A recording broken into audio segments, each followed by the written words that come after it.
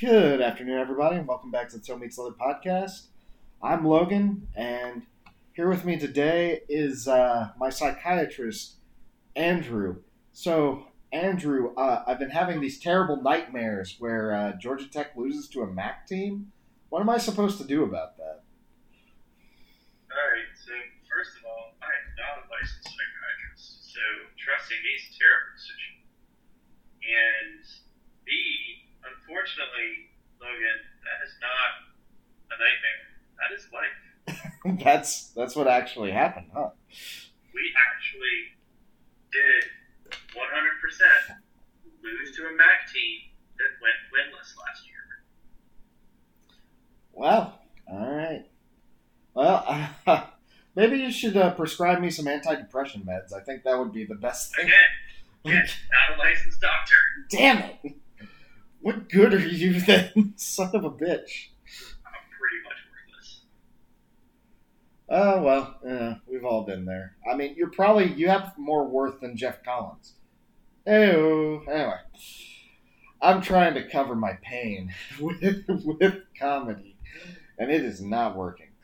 So yeah, I think looking back on week one, I think there was a lot to enjoy for people who are not Georgia Tech fans and also not UNC fans. I think it's kind of fair to say there were a lot of surprises week one. It's just tough for us because I think we got caught up in the one that affected us most directly. But I will say that's kind of a lot of surprising upsets. Montana taking on Washington, Virginia Tech beating up UNC, although that was much closer competition. Iowa just destroyed Indiana.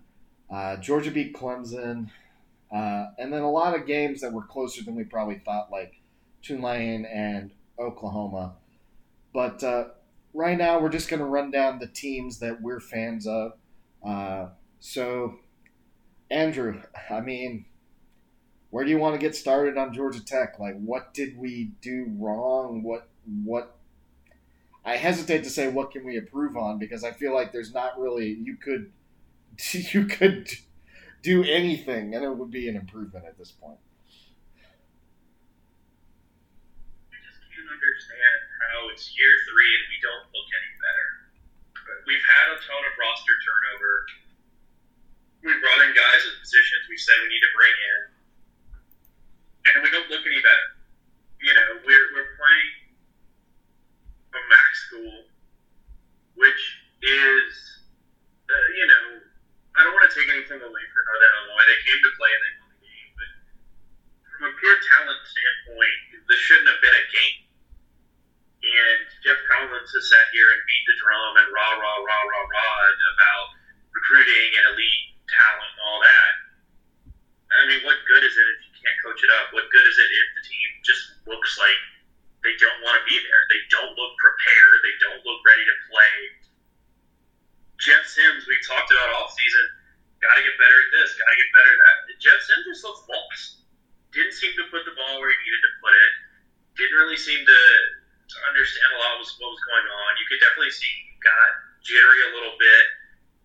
And you hate to see a kid get hurt, but you wonder if Yates doesn't come in, does it even get to be that close of a game? Because the one thing that Yates was doing is he was putting the ball on the numbers. I mean, he was hitting guys where he needed to hit them. Well, and there's a whole lot to cover in this whole discussion. But I do want to say, I mean, it looked like Yates was ready to start as soon as he got out there. Sims looked like, I don't know what practice he did in the offseason, but he seemed upset with his receivers. And I'm like, dude, you're missing them by 5 to 10 feet each throw and then getting upset with them for running the wrong routes. Like, what? You can't do that. I don't know if that's a coaching thing or if that's just like a Sims knew he had the role thing, but it did not look good for Sims at all out there. Sorry, I'm interrupted, but go ahead. Yeah. Go ahead. The thing too is we got whipped up front on both sides of the line, and that's where you've got to see growth. That's where you've got to see development to get better. But we haven't. The team doesn't look significantly better than they have in the past. The problem is, I thought at times last year they did look better, and there was some growth. And so I'm wondering, how did we lose all of that with getting a full offseason? You figure you wouldn't have seen as much growth coming through a COVID offseason where you didn't have spring bowl, but you didn't have full fall camps, like you didn't have what you normally get to install and build, but they got that this year, and it didn't matter. We still look lost. The defense still can't generate any pressure. We gave up a lot of yards on the ground, again, to a team that we should be more talented than.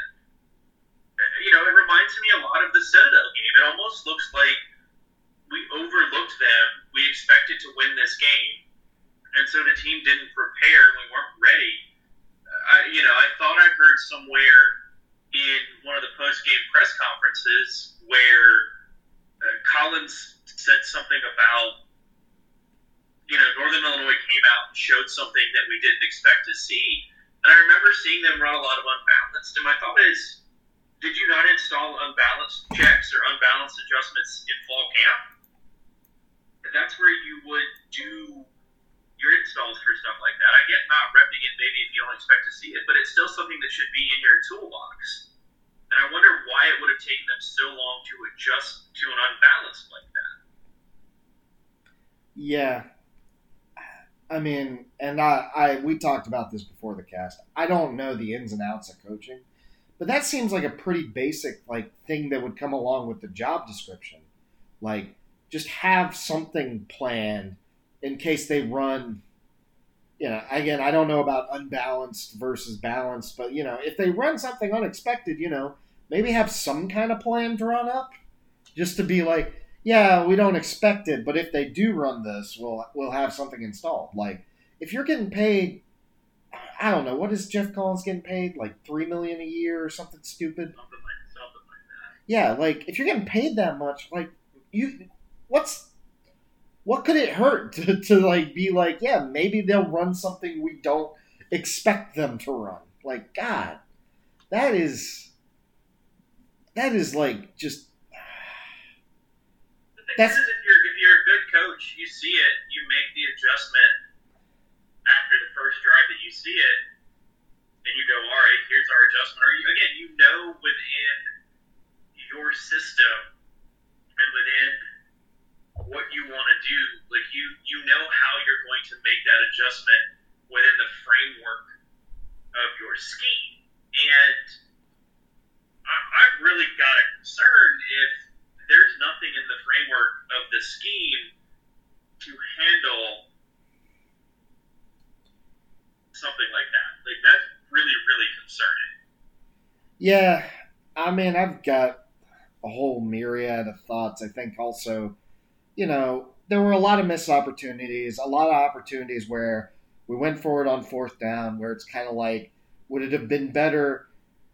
It seemed like Jeff Collins was, even as we were getting to the point in the game where it's we're down, maybe we should be treating this like a real opponent.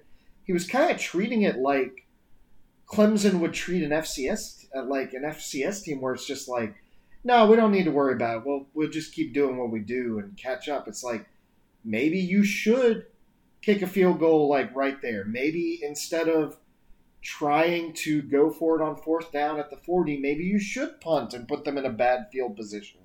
Maybe going for a 59 or whatever yard field goal it is out in the middle of the logo, that maybe it would be better to just punt the ball instead of giving them great field position if your kicker, who is untested, misses the field goal. I don't know.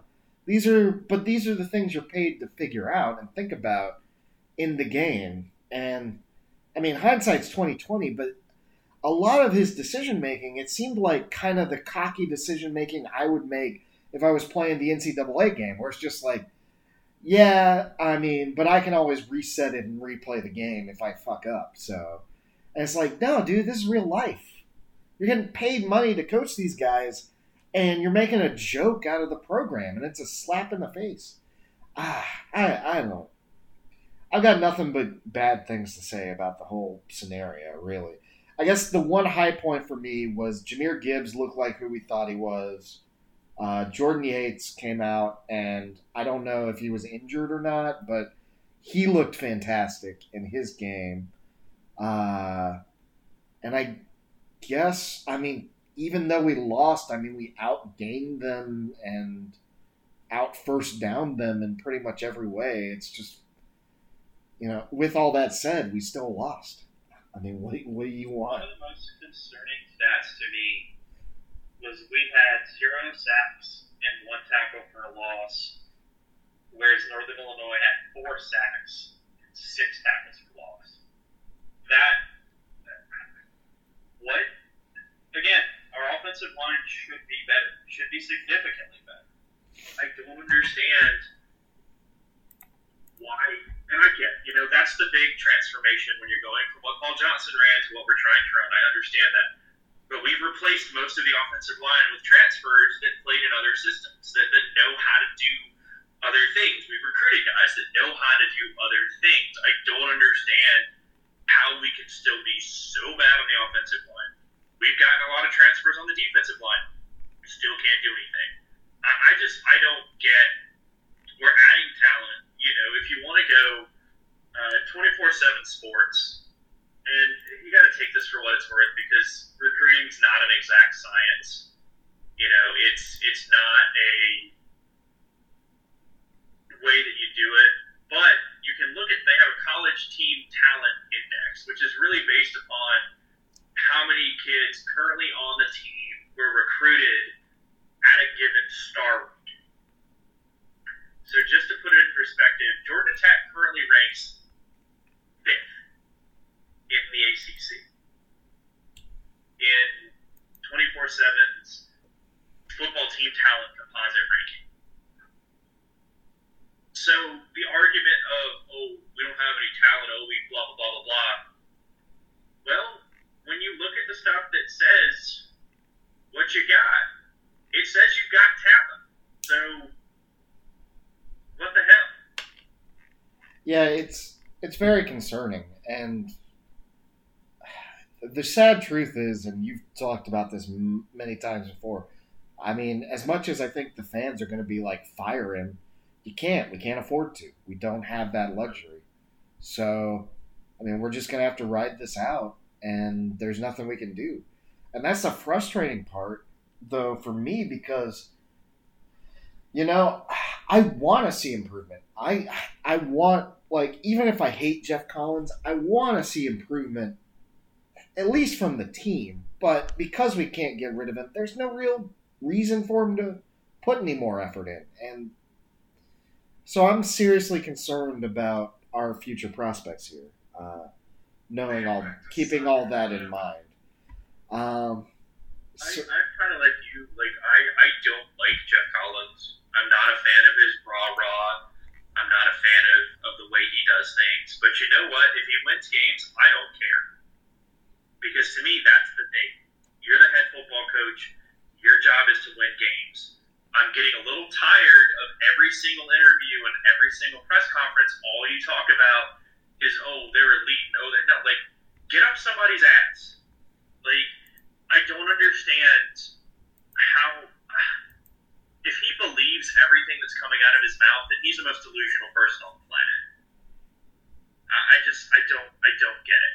Well, it is kind of mind-blowing, yeah. I think that's what I have to come back to. He is delusional. He just seems to really think these things that are coming out of his mouth, and they're not accurate. ESPN keeps shooting me ads. Sorry, listeners. But yeah, no, it's just it drives me nuts that, he talks such a big game, and he seems to really,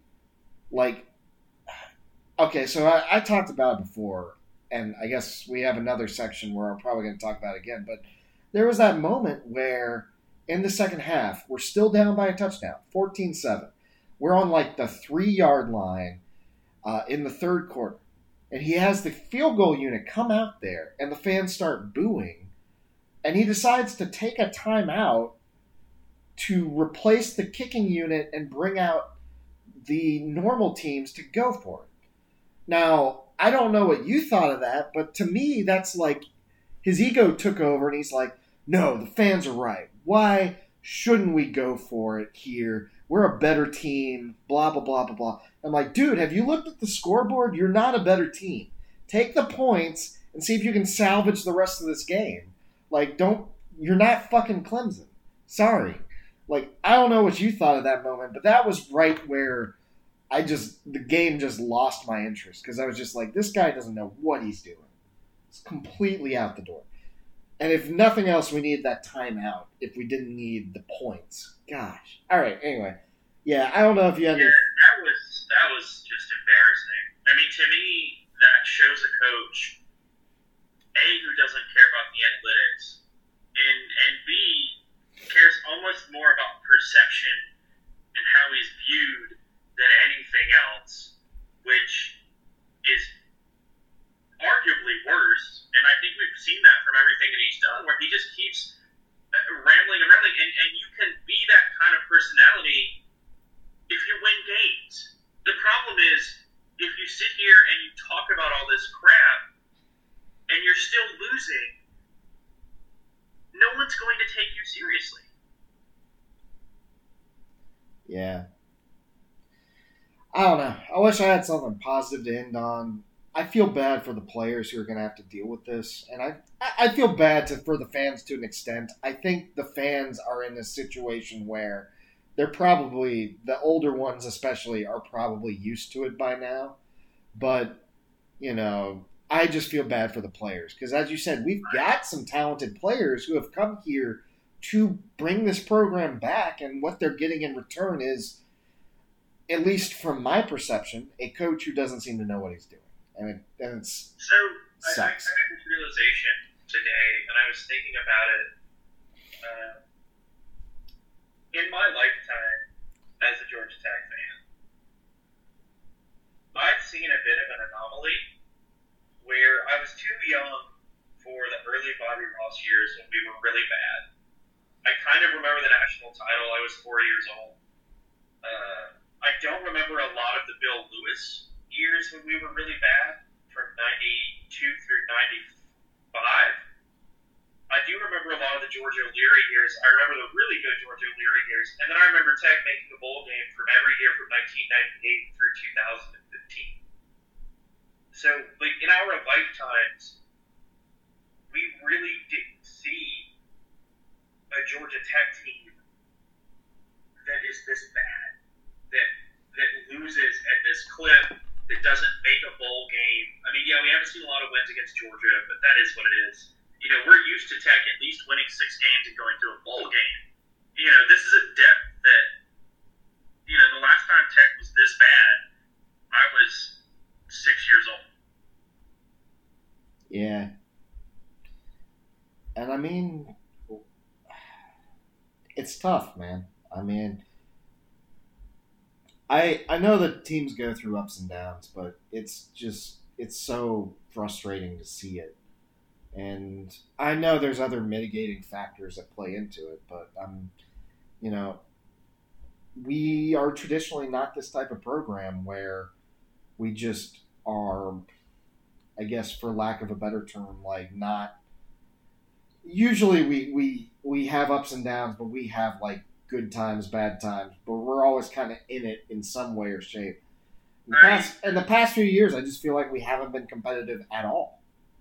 It's like, do you remember the fun stat that we were talking about before, where let's see if I can find it again to make sure that I read this right, where I believe Jeff Collins is 6-17 over his 2 years in the game at Georgia Tech. And how many of those? I want to make sure that I get this right before I. Yeah. Do you need me to do the little walk-in? How many of those losses are by single digits, Andrew? So Jeff Collins is 6-17 in his time at Georgia Tech. 14 of those losses are by at least 2 scores, and 11 of those losses are by at least 3 scores. So Jeff Collins isn't just losing Jeff Collins is getting wrecked pretty consistently. So the other thing we really need to be concerned about is Georgia Tech's not a school with a lot of money. We're also a very fickle fan base attendance-wise. Attendance wasn't great for the opener against NIU. I got a feeling attendance next week against Kennesaw is not going to be great. It's also a noon game. And then if we fuck around and lose to Kennesaw, we may have less than 15,000 people in the Benz for the game against North Carolina. So I will say, and this, I didn't really think about this, but I will say, the Kennesaw game might have better attendance than we think, just because it's Kennesaw. There'll be Kennesaw State fans. And they're right down. Yeah, exactly. And they're right down the road. It's like, yeah. So that might be a thing. Which how embarrassing would that be for Kennesaw State fans to take over our stadium? Yeah. Look, man, I don't have a lot of extra stuff to say about the situation. I think this was basic. This turned from a podcast into a venting session. So before we kind of completely lose it, let's just move on. We got a few other teams to talk about. I went ahead and pulled up the stats. So next up on the list, your favorite team and mine, the Alabama Crimson Tide, just rolled over Miami. I mean, Miami technically scored 13 points, but I'm pretty sure those were like on mistakes, essentially, by the Alabama defense. Alabama just looked really good. I mean, maybe your one weakness being that they didn't have as proficient a running game as they normally did, but Bryce Young was 27th for 38, 344 yards through the air, 4 touchdowns. It's pretty darn good.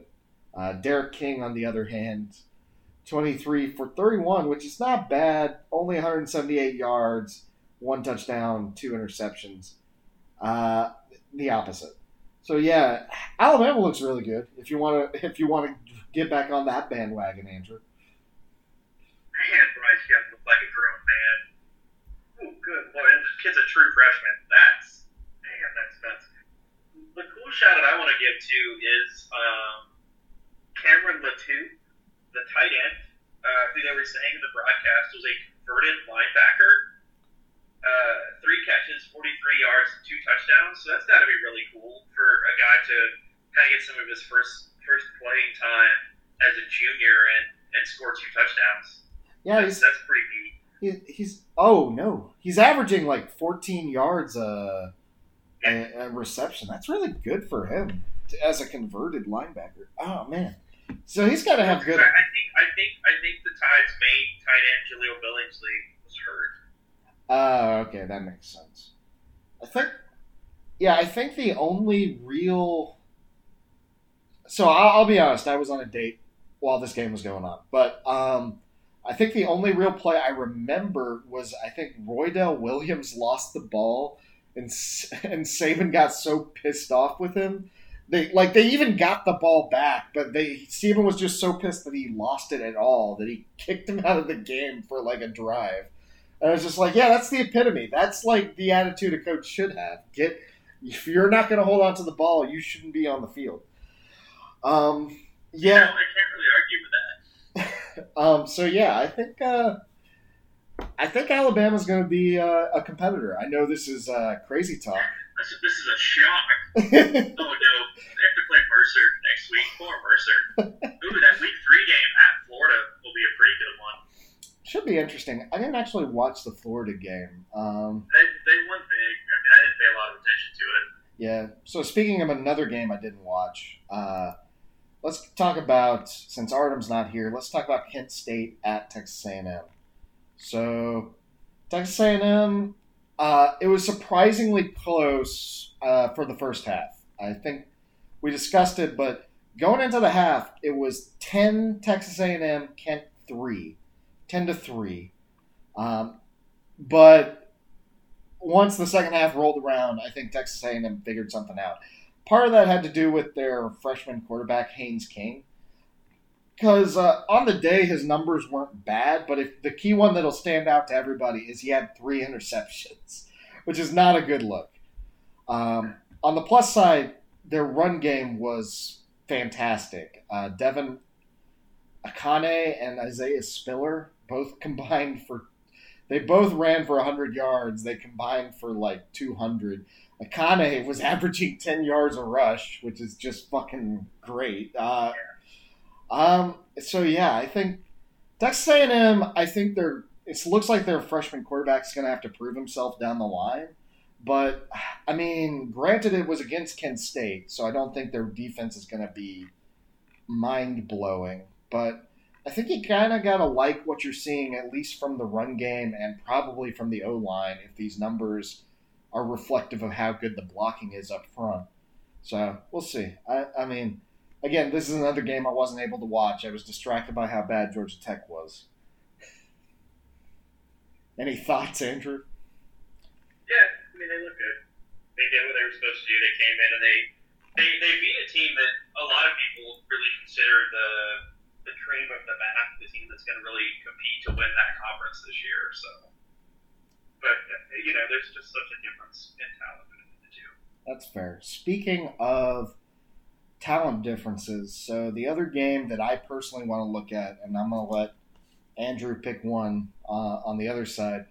I wanted to look at UCLA, who I kind of doubted coming into last week. I think I gave them some. I mean, I picked UCLA, but I was kind of throwing it out there as like a low expectation, kind of like maybe they will, maybe they won't, for my personal pick. And they blew my expectations away. They beat LSU by 11 points. And what surprised me was how they did it. I mean, so Dorian Thompson-Robinson only threw 16 passes, and he completed 9 of them for 260 yards, 3 touchdowns, and 1 interception.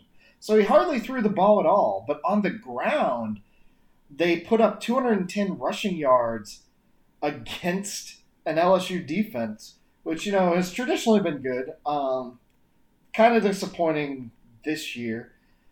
LSU, on the other hand, and maybe this is what cost them, they seem to really only focus on the passing game. They got 330 yards from Max Johnson, 3 touchdowns, but I think really what you're looking at, the completion attention ratio, 26 completions on 46 attempts. Not great. Meanwhile, they only put up 49 yards on the ground, which, and I mean, I can't give you all the information because, again, I wasn't watching it. But to me, it looks like UCLA was really up in their game on defense. And I think they put a lot of thought into how to approach this and make sure that they were getting the best utility out of their players and making sure that just because we have a good quarterback doesn't mean that we should be using him for all these plays. We should probably be focusing on running the ball against this defense. Clearly, they saw something they liked, and they are taking advantage of it. So I think this, in many ways, makes UCLA a very key team to watch out for down the line. I don't know. Andrew, do you have any thoughts on that? I didn't get a chance to watch it. I think next week will be an interesting game where UCLA, or no, 2 weeks. UCLA is off next week. They play Fresno State, who was in a pretty big dogfight with Oregon that I don't think anyone expected. So that'll be kind of interesting to see if UCLA is actually good. We were all kind of jumped off the Chip Kelly bandwagon. He struggled his first 2 years, so maybe he's been able to put something together, but we'll just kind of have to wait and see. So does that mean you're kind of just still not really sure with what LSU brought to the table, if this was a significant... Yeah, LSU's had a lot of struggles. They struggled a lot last year. It's almost starting to look like their national title was more Joe Burrow and Joe Brady than necessarily anything else. Yeah. Well, and it seems like it might be that the loss of the offensive coordinator, like we talked about, I forget his name, you brought him up multiple times, has had an impact on their strategy. If they're just selling out on throwing the pass every single down. All right. So, do you have any other teams you want to kind of talk about before we move on to our highlights of the week? Just real quick, Army blew out Georgia State. Army looked really good. Navy got blown out by Marshall. Navy has not looked very good. Navy has not recovered from what they did last year. I was kind of hoping they would. Niyamatololo would get his ship back in order, but I don't know what's going on over there. They haven't been able to put it back together, I guess. Yeah, they're really struggling. Coastal Carolina beat Citadel pretty handily. I'm a big Coastal Carolina fan. But the game that I want to talk about, and I actually forgot about this until I was reading about it earlier today.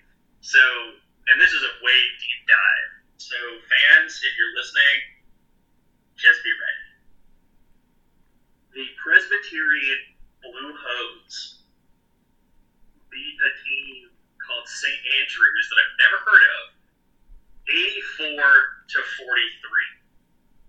84-43. The starting quarterback for Presbyterian, named Ren Heffley, was 38 of 50 for 538 yards and 10 touchdowns. The reason I want to highlight this game is because this game, the head coach at Presbyterian is a guy named Kevin Kelly. And some of our listeners may know Kevin Kelly was the head coach, a high school head coach in Arkansas at Pulaski Academy from 2003 through 2020. Oh, it's this guy? Kelly, yes. Now, see, Kelly came to prominence because he almost never punts, always goes for fourth down, always onside kicks unless his team is up by more than 21 points, and always goes for 2-point conversions. His record at Pulaski Academy, 216 and 29. So he played in 1, 2, 3, 4, 5, 6, 7, 8, 9, 10, 11, 12 Arkansas State title games, winning 9 of them. He was hired by Presbyterian in May of this year, and they came out and did what they did. They scored 84 points. They threw the ball 61 times. They ran the ball 33 times, average of 5.8 yards per carry. I am super excited to follow this Presbyterian team for the remainder of the year. They play in the Pioneer League, which is FCS, but it's FCS non-scholarship, which makes it even more fascinating because it's not scholarship. Like, these guys aren't getting scholarships to do this stuff. So I'm really excited to see where this goes because I love different. I love coaches doing crazy, cool things, and I'm glad that someone hired this guy and gave him a chance, and I'm really excited to see what he can do at Presbyterian. Can you, I don't know if you even have this information, but can you give us like a list of potential games that we could look out for this team? I mean, so they play Campbell in 2 weeks, which will be an interesting game because Campbell was in the Pioneer League, but is no longer. And so Campbell is now scholarship program, so that'll be a huge challenge. I think Davidson is the defending Pioneer League champion, and they play Davidson on the 16th of October, which will be a pretty interesting game. So let me double check that and see who won the Pioneer League last year, if they even played last year. They did not play last year. There's a lot to look at. So San Diego's the defending in 2019. So. Okay, so it'll be interesting. They are eligible for the FCS playoffs, though. So if they wreck shop, I think they will get an invite. I'm going to be keeping an eye out for that because I'm actually interested to see, like, look, I mean, I'm not gonna say like I'm a fan of the guy just from hearing about him, but I am a fan of when these creative coaches, for lack of a better term, get out there and actually prove that, you know, just because I'm doing something weird doesn't mean it doesn't work. And he set a record on the first game with Presbyterian. That's crazy. Good for him. I mean, the neat thing is he's apparently very, very analytics focused and very data driven in what he wants to do. I'm going to quote Wikipedia. He says, Kelly considers his offensive philosophy intermediate, which he defines as geared heavily toward mid-range passes in front of the safeties with a high percentage of plays designed to generate yards after the catch. The intermediate offense combines what Kelly considers the two hardest things to do in football: play pass coverage and tackle in space. He estimates that if a quarterback can throw 40 yards, that leaves 7 men guarding an area that's 52 yards wide and 40 yards deep. That's 2,000 square yards that 7 guys have to defend. That's almost 30 square yards. You know how hard it is? So I am here for this guy. I am going to pay attention to what he does, and I hope he's really successful. Because again, I love weird coaches doing weird things. Definitely. Well, I'm really excited about that. Before we get into our picks for week 2, do you have any memorable moments that you want to make note of from week 1? I think you got a lot of moments that you probably want to forget, but do you have any ones that you want to remember? Not that I can really think of. I watched a bunch. I had a bunch of games on. I didn't watch a lot of them. Army dominating Georgia State was pretty cool. So, I know you're not going to want to say this because you live in a UNC household. The two ones that stick in my mind was just, first off, not the game itself, but when they did the shot of all the fans returning to the stadium that Thursday night at Virginia Tech, and I was just like, holy crap, that is a turnout. I don't know what I was expecting, but the fact that they had that many people in the stands, I'm sure, obviously, COVID's a concern, and I feel those people need to be doing all the safety stuff. But I was just shocked. I was like, assuming all those people are vaccinated, assuming all them following the procedures, that's crazy to see that many people in the stands. We're back to full capacity. It's crazy. The two things that help is Blacksburg, there's absolutely nothing in Blacksburg. And, Virginia Tech's a football mad program. They've always had. You saw the same thing in the Wisconsin Penn State. Yeah. Well, and that was the other one I wanted to bring up was, this is something that I want to see more from the TV announcers. Fox, despite not being the major distributor, I think does a better job nowadays at doing some of their coverage stuff. And this was probably my favorite part, where they came back from a commercial and they didn't even announce anything. They didn't say anything. They just had a bunch of shots of the stadium. The announcers didn't say a damn thing. And you could hear all the fans going at it at the start of the third quarter, where they were doing their little up and down ritual and everybody's jumping. You see the people on the sideline jumping, and I was like, damn, that makes me want to go back. This is what I love about college football. This is why I want to be back in the stadium. I want to see more of this, not any of the analytical yada, yada, yada crap.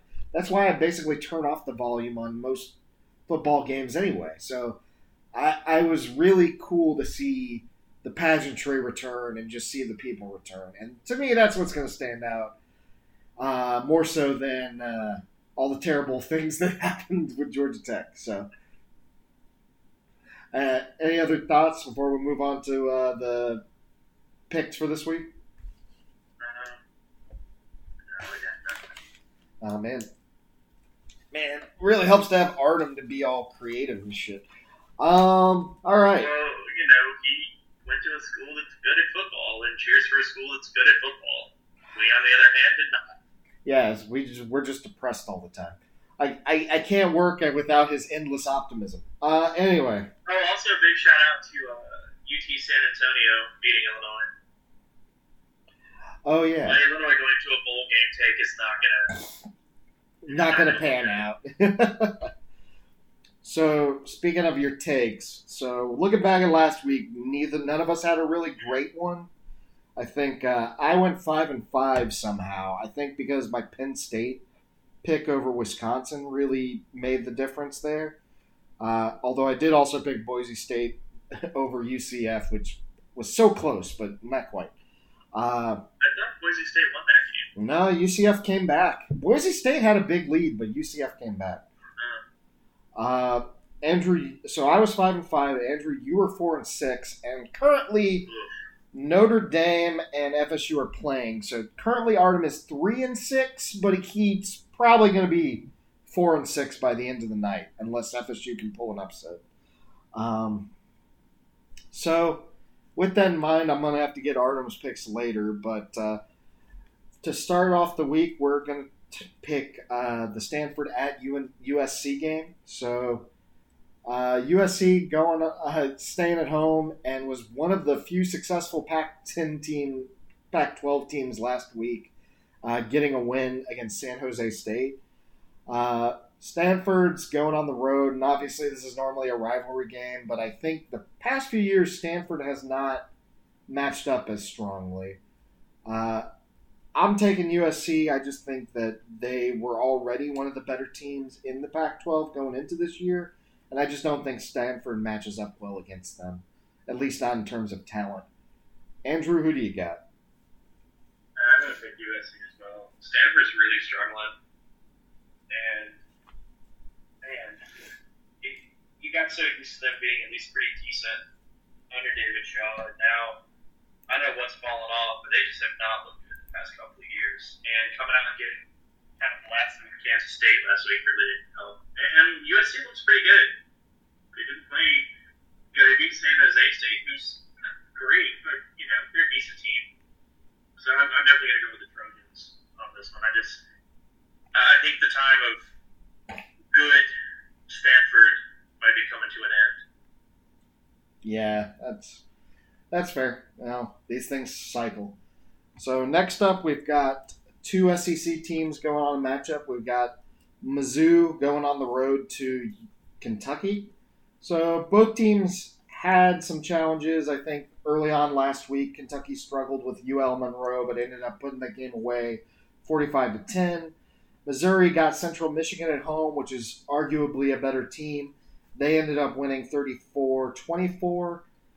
So both teams are in the East. Both teams are kind of on the lower tier. They're not Florida and they're not Georgia, but they are still potentially in bowl contention.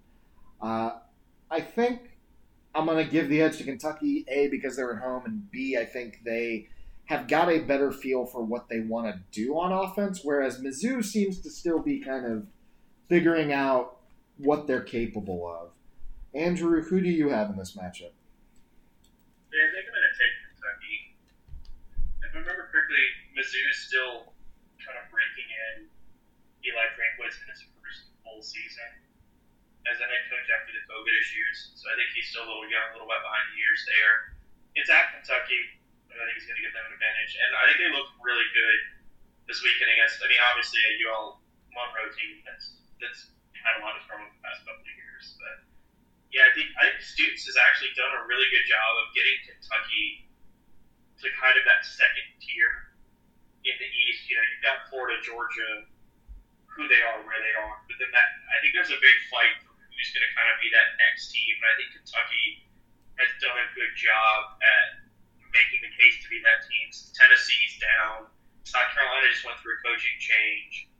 Missouri's kind of been and Vanderbilt just got blown out by East Tennessee State. So yeah, the East is not exactly, and we've talked about this, not the strongest place either. So all right, so both of us got Kentucky. I think that's fair.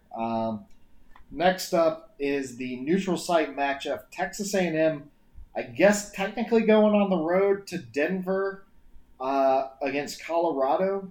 Technically a neutral site, but obviously I think this is more of a home field for Colorado. I'm not going to overcomplicate this, though. Texas A&M is the number 6 team in the country. I'm just going to say they probably win it. Colorado is going to be pretty overmatched talent-wise. I don't think the home field advantage is going to change much. Yeah, A&M wins. It's not even close. Colorado sucks. There you go. Alrighty. So next up, a closer one potentially. Pitt going on the road to Tennessee. Pitt absolutely demolished UMass this week. Granted, it was UMass, but Pitt did everything I wanted Jeff Collins to do and just continued to take it to him. Tennessee, I'll be honest, I didn't even see the Tennessee matchup this week if there was one. But they beat Bowling Green 38-6. Okay, so pretty good. I think. Oh, that's why, because it was a Thursday matchup. Yeah, I mean Tennessee's a program that has struggled a lot in the past. I think that beating an ACC opponent, potentially a rival. I don't think these guys are really rivals, but there's been a lot of talk about that. Is would be a long way to kind of establishing a baseline for Tennessee in the future. But I think right now I am actually going to go with Pitt just because Tennessee has been so out of sorts over the past few years, and I have a hard time having faith in any of their coaching decisions or any of their coaching in general, really. So I'm going to go with Pitt to go in and take the win from Tennessee. I'm going to disagree and take Tennessee because I don't trust Kenny Pickett at Pitt. He is the most Jekyll and Hyde quarterback I think I've ever seen.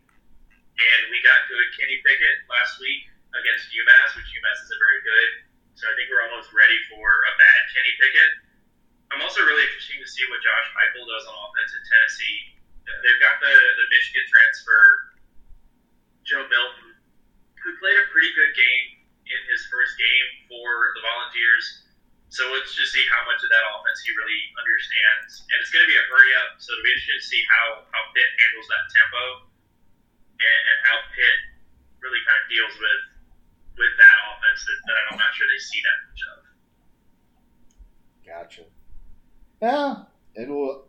If Tennessee does win, that'll give them something to cheer about until they lose all their SEC games. Next up on the list, so one that I put on here for Andrew, Buffalo going on the road to Nebraska. I think people are really tempted to write off Nebraska after their really ugly start of the year against Illinois. But Nebraska is still favored in this matchup by 12 points, and they're getting the 63% whatever by ESPN to win the game. So Nebraska's still favored. They're getting Buffalo at home. It's tough for me because I don't really know much about either of these teams other than watching Nebraska lose against Illinois, and that was an ugly loss. I guess I'll pick Nebraska. I don't really have a lot of faith in this pick, but I think people seem to know something, and they clearly bounced back last week, put up a lot of good yards. Granted, it was against Fordham. So, I mean, we'll see. Maybe being at home in Omaha will get things back in order for them. Or, sorry, Lincoln. My apologies. Lincoln. Why did I say Omaha? It's the only other city I know in Nebraska. Anyway, Andrew, who you got? The problem is I just can't trust Nebraska. But I also don't know if I trust Buffalo because they lost Jared Patterson, a really good running back, and they lost Lance Leipold, their head coach, to Kansas. So it's a new head coach at Buffalo.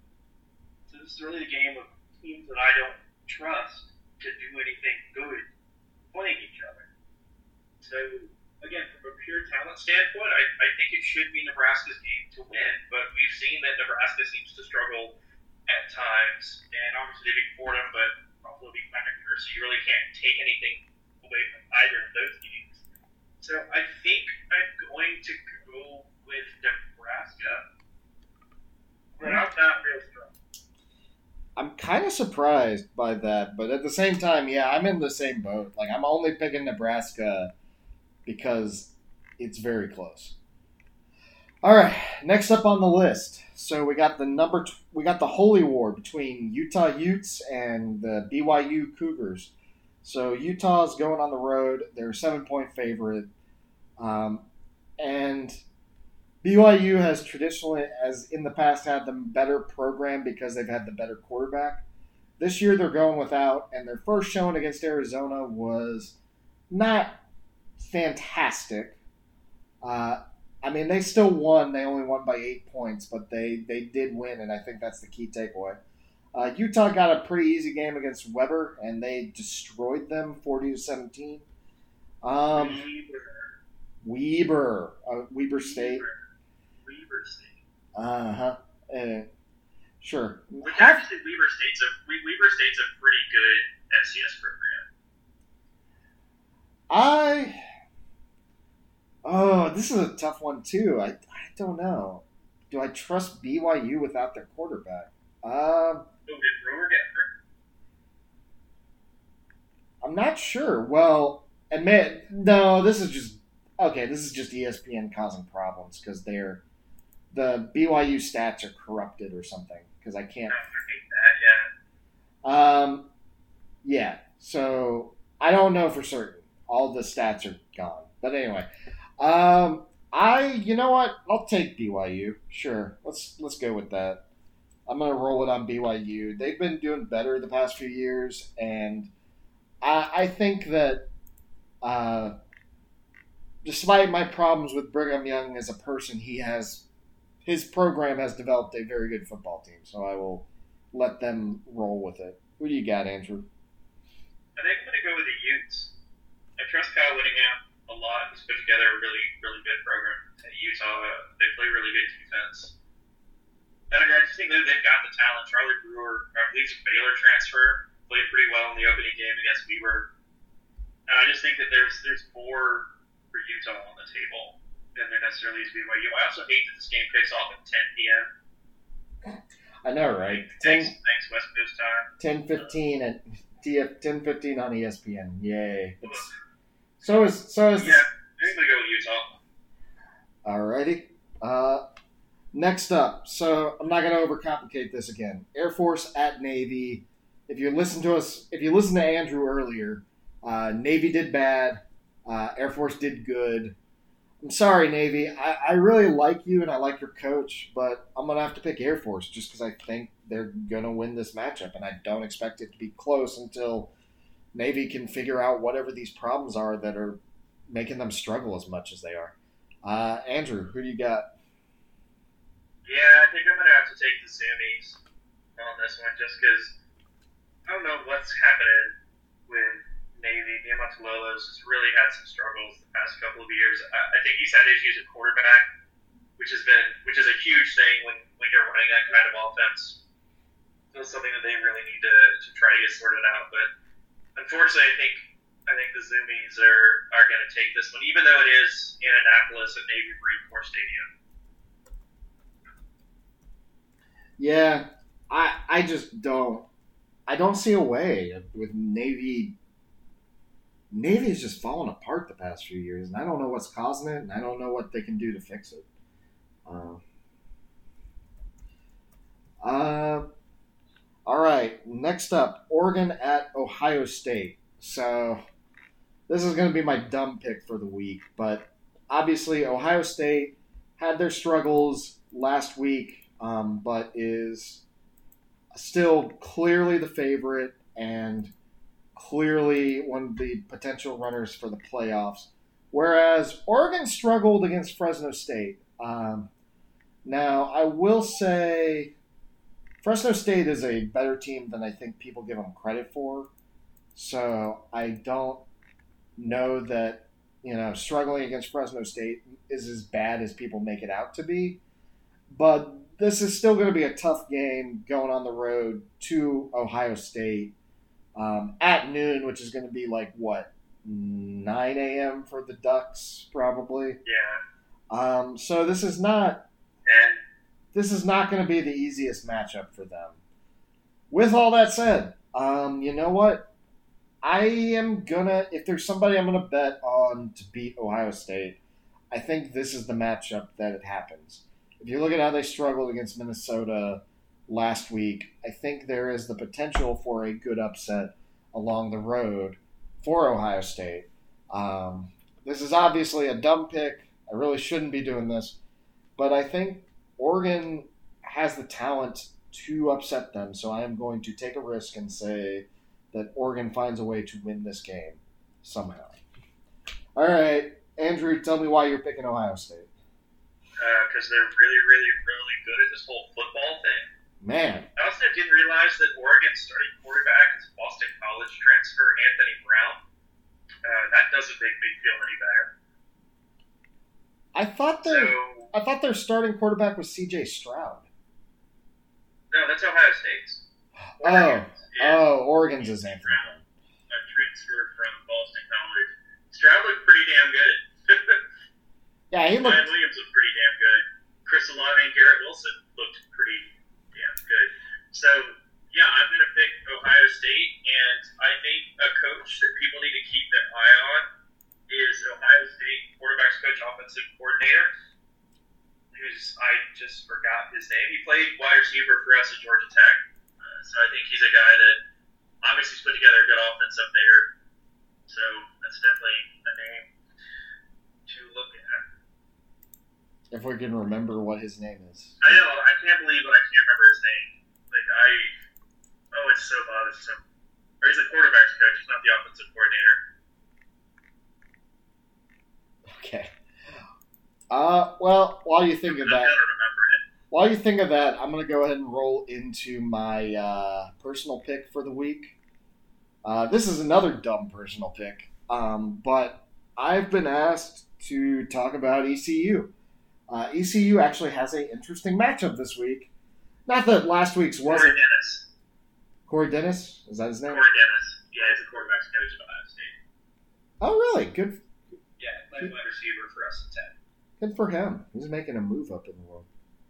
Yeah, he's definitely a guy who I think is a guy to look at. Maybe not in the next 2 or 3 years, but as a guy who's obviously done a pretty good job with obviously a lot of talent given to him, which helps. But I think he's a guy to keep an eye on. Okay. Well, back to the thing. So the short version is South Carolina's going on the road to ECU, and ECU put up a good fight last week against App State. They didn't end up winning, but they did put up a lot of yards, and they did score a fair bit. South Carolina's coming off a big win against, is it Eastern Illinois? I don't know who this is. Yeah, Eastern Illinois. Yeah, I thought they started a graduate assistant quarterback. Yeah, and that might have something to do with why currently ECU is favored to win this game by 2 whole points. Is it in Greenville? It is. It's in Greenville. Ooh. So this is an interesting one. I'm definitely going with my heart on this one and not my head, because everything at me is screaming that it doesn't make sense to pick against an SEC team. But you know what? I think the opportunity is right that South Carolina drops one and ECU picks up a big upset win that makes everybody in Greenville party all night, because that is the party school down here. Oh yeah. So pick an ECU. We'll see how that actually plays out. Andrew, who do you got for your personal pick? All right, so I wanted to pick the Kansas Coastal Carolina game, but I feel like that's unfair because Coastal's a 27-point favorite. Yes. And Kansas almost lost to an FCS school again this weekend. You know, so you could still pick the what was the? Sorry, give me a second. Go ahead, do your spiel. I was going to say something, but I really wanted to pick that game, but I feel like that's too much of a layup. And I love Coastal Carolina. I'm a big Coastal Carolina fan. So I think I'm going to pick Mississippi State to beat NC State. NC State's a 2-point favorite on the road at Starkville, but I think Mike Leach has the guys to do what it's done, and I don't know if NC State knows what they're walking into. I'm kind of surprised that NC State is the favorites in that one. Like, did Mississippi State fall off? They weren't bad, certainly. And then they barely beat Louisiana Tech, which, to be fair, Louisiana Tech's a pretty good team. So yeah, that's what I'm saying. Like, I don't think that knocks them down that much. But no, I don't think so. I was gonna say earlier though, like you could still pick UConn to lose to whoever they're playing this week, and that would have been a. Do you see that their head coach is either like just retired like today, or he's retired and now he's retiring at the end of the season? Oh, I did not see that, but I am not surprised. They are playing Purdue. Purdue is the 33.5-point favorite. Oh, Jesus Christ. That's a bad sign, bro. Oh, that is no bueno, my friends. No bueno.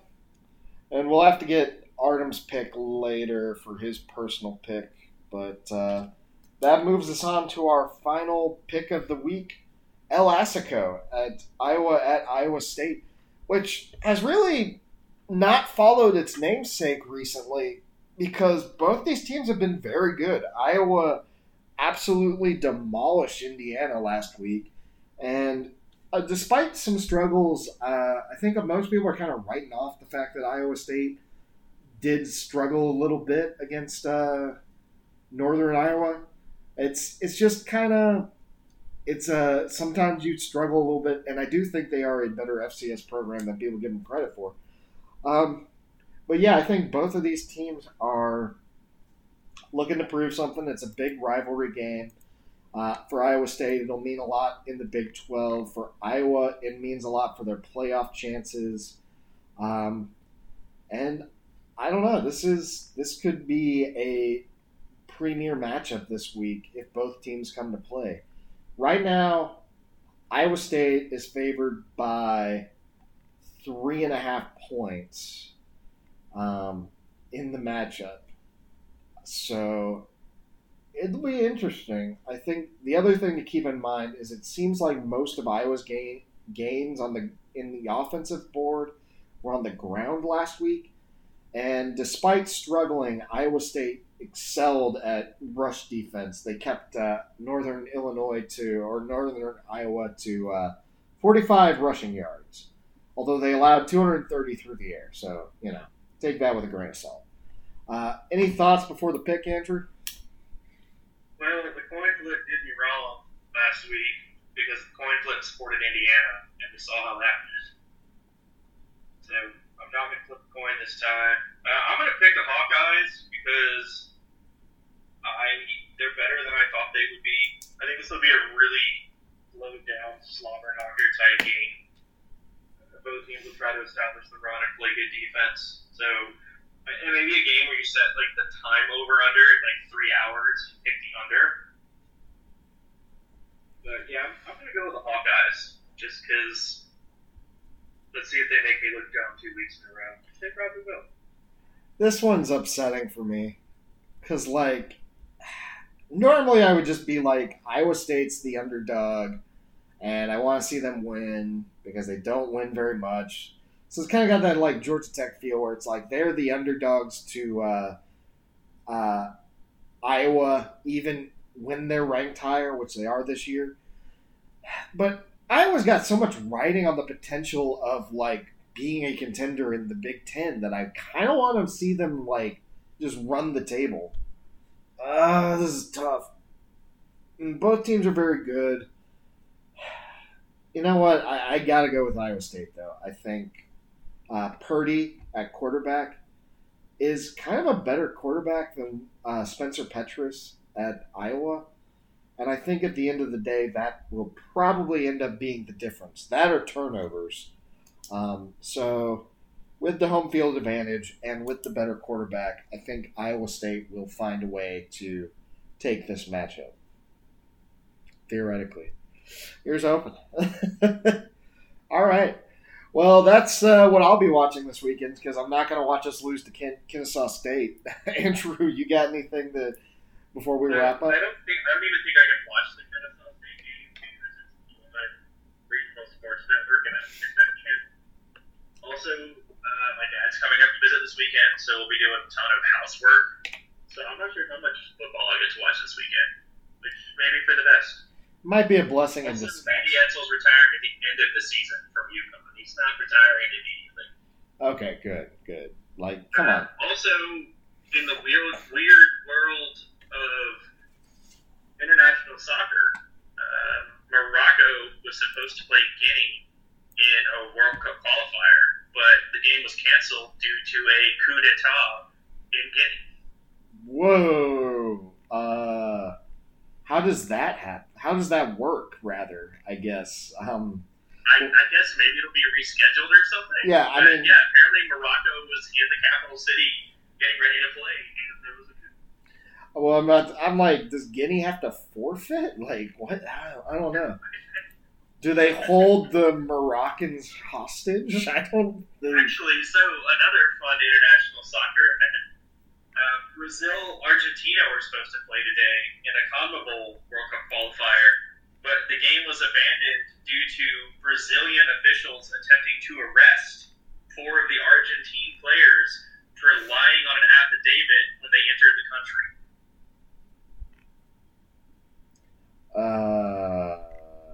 Okay. The lie, and this is the funny part, is it's 4 Argentine players who play for Premier League squads. They signed a paper saying, no, we have not been to the United Kingdom the last 2 weeks, even though last weekend they all played the Premier League. They were in the Premier League. On TV, playing. What? I think those two countries just don't get along in general, right? No, they absolutely don't. But I'm just, oh man, this is just nuts. The whole thing has me baffled. We're definitely, human culture is just falling apart slowly. The U.S. just drew Canada today, so. Oh, great! So we get to lose to Canada. Actually, how good is? We drew them. We didn't lose. Oh, I see. I thought you meant drew them as like a playoff or a play-in opponent. We tied 1-1. So. Yeah. Okay. Yeah, we played them to a draw. Yes, I got it. To a draw, yeah. No, I got it. And we play Honduras on 3 days on the 8th. Yeah, on Wednesday. So, what are our actual prospects there? We should qualify. I'm sorry, the United States should never not qualify for a World Cup. But fortunately, it looks like everyone else except Mexico is drawing, so we're not getting. So we're not getting blown away by anybody else. Because we drew El Salvador, and we drew Canada, and we play at Honduras, which hopefully will be a draw. So we'll come out with 3 points, which isn't the best, but isn't the worst. Okay. Until Jeff Collins comes in with the steel chair. Oh, no. Between him and Greg and Berhalter, I don't know who's All right. Well, now we're into soccer. I don't know nearly as much about that. So we're going to wrap it up for the night. To our listeners out there, thanks for tuning in. Y'all have a good rest of your week. And I hope the college football season is treating you better than it's treating us. Good night, everybody.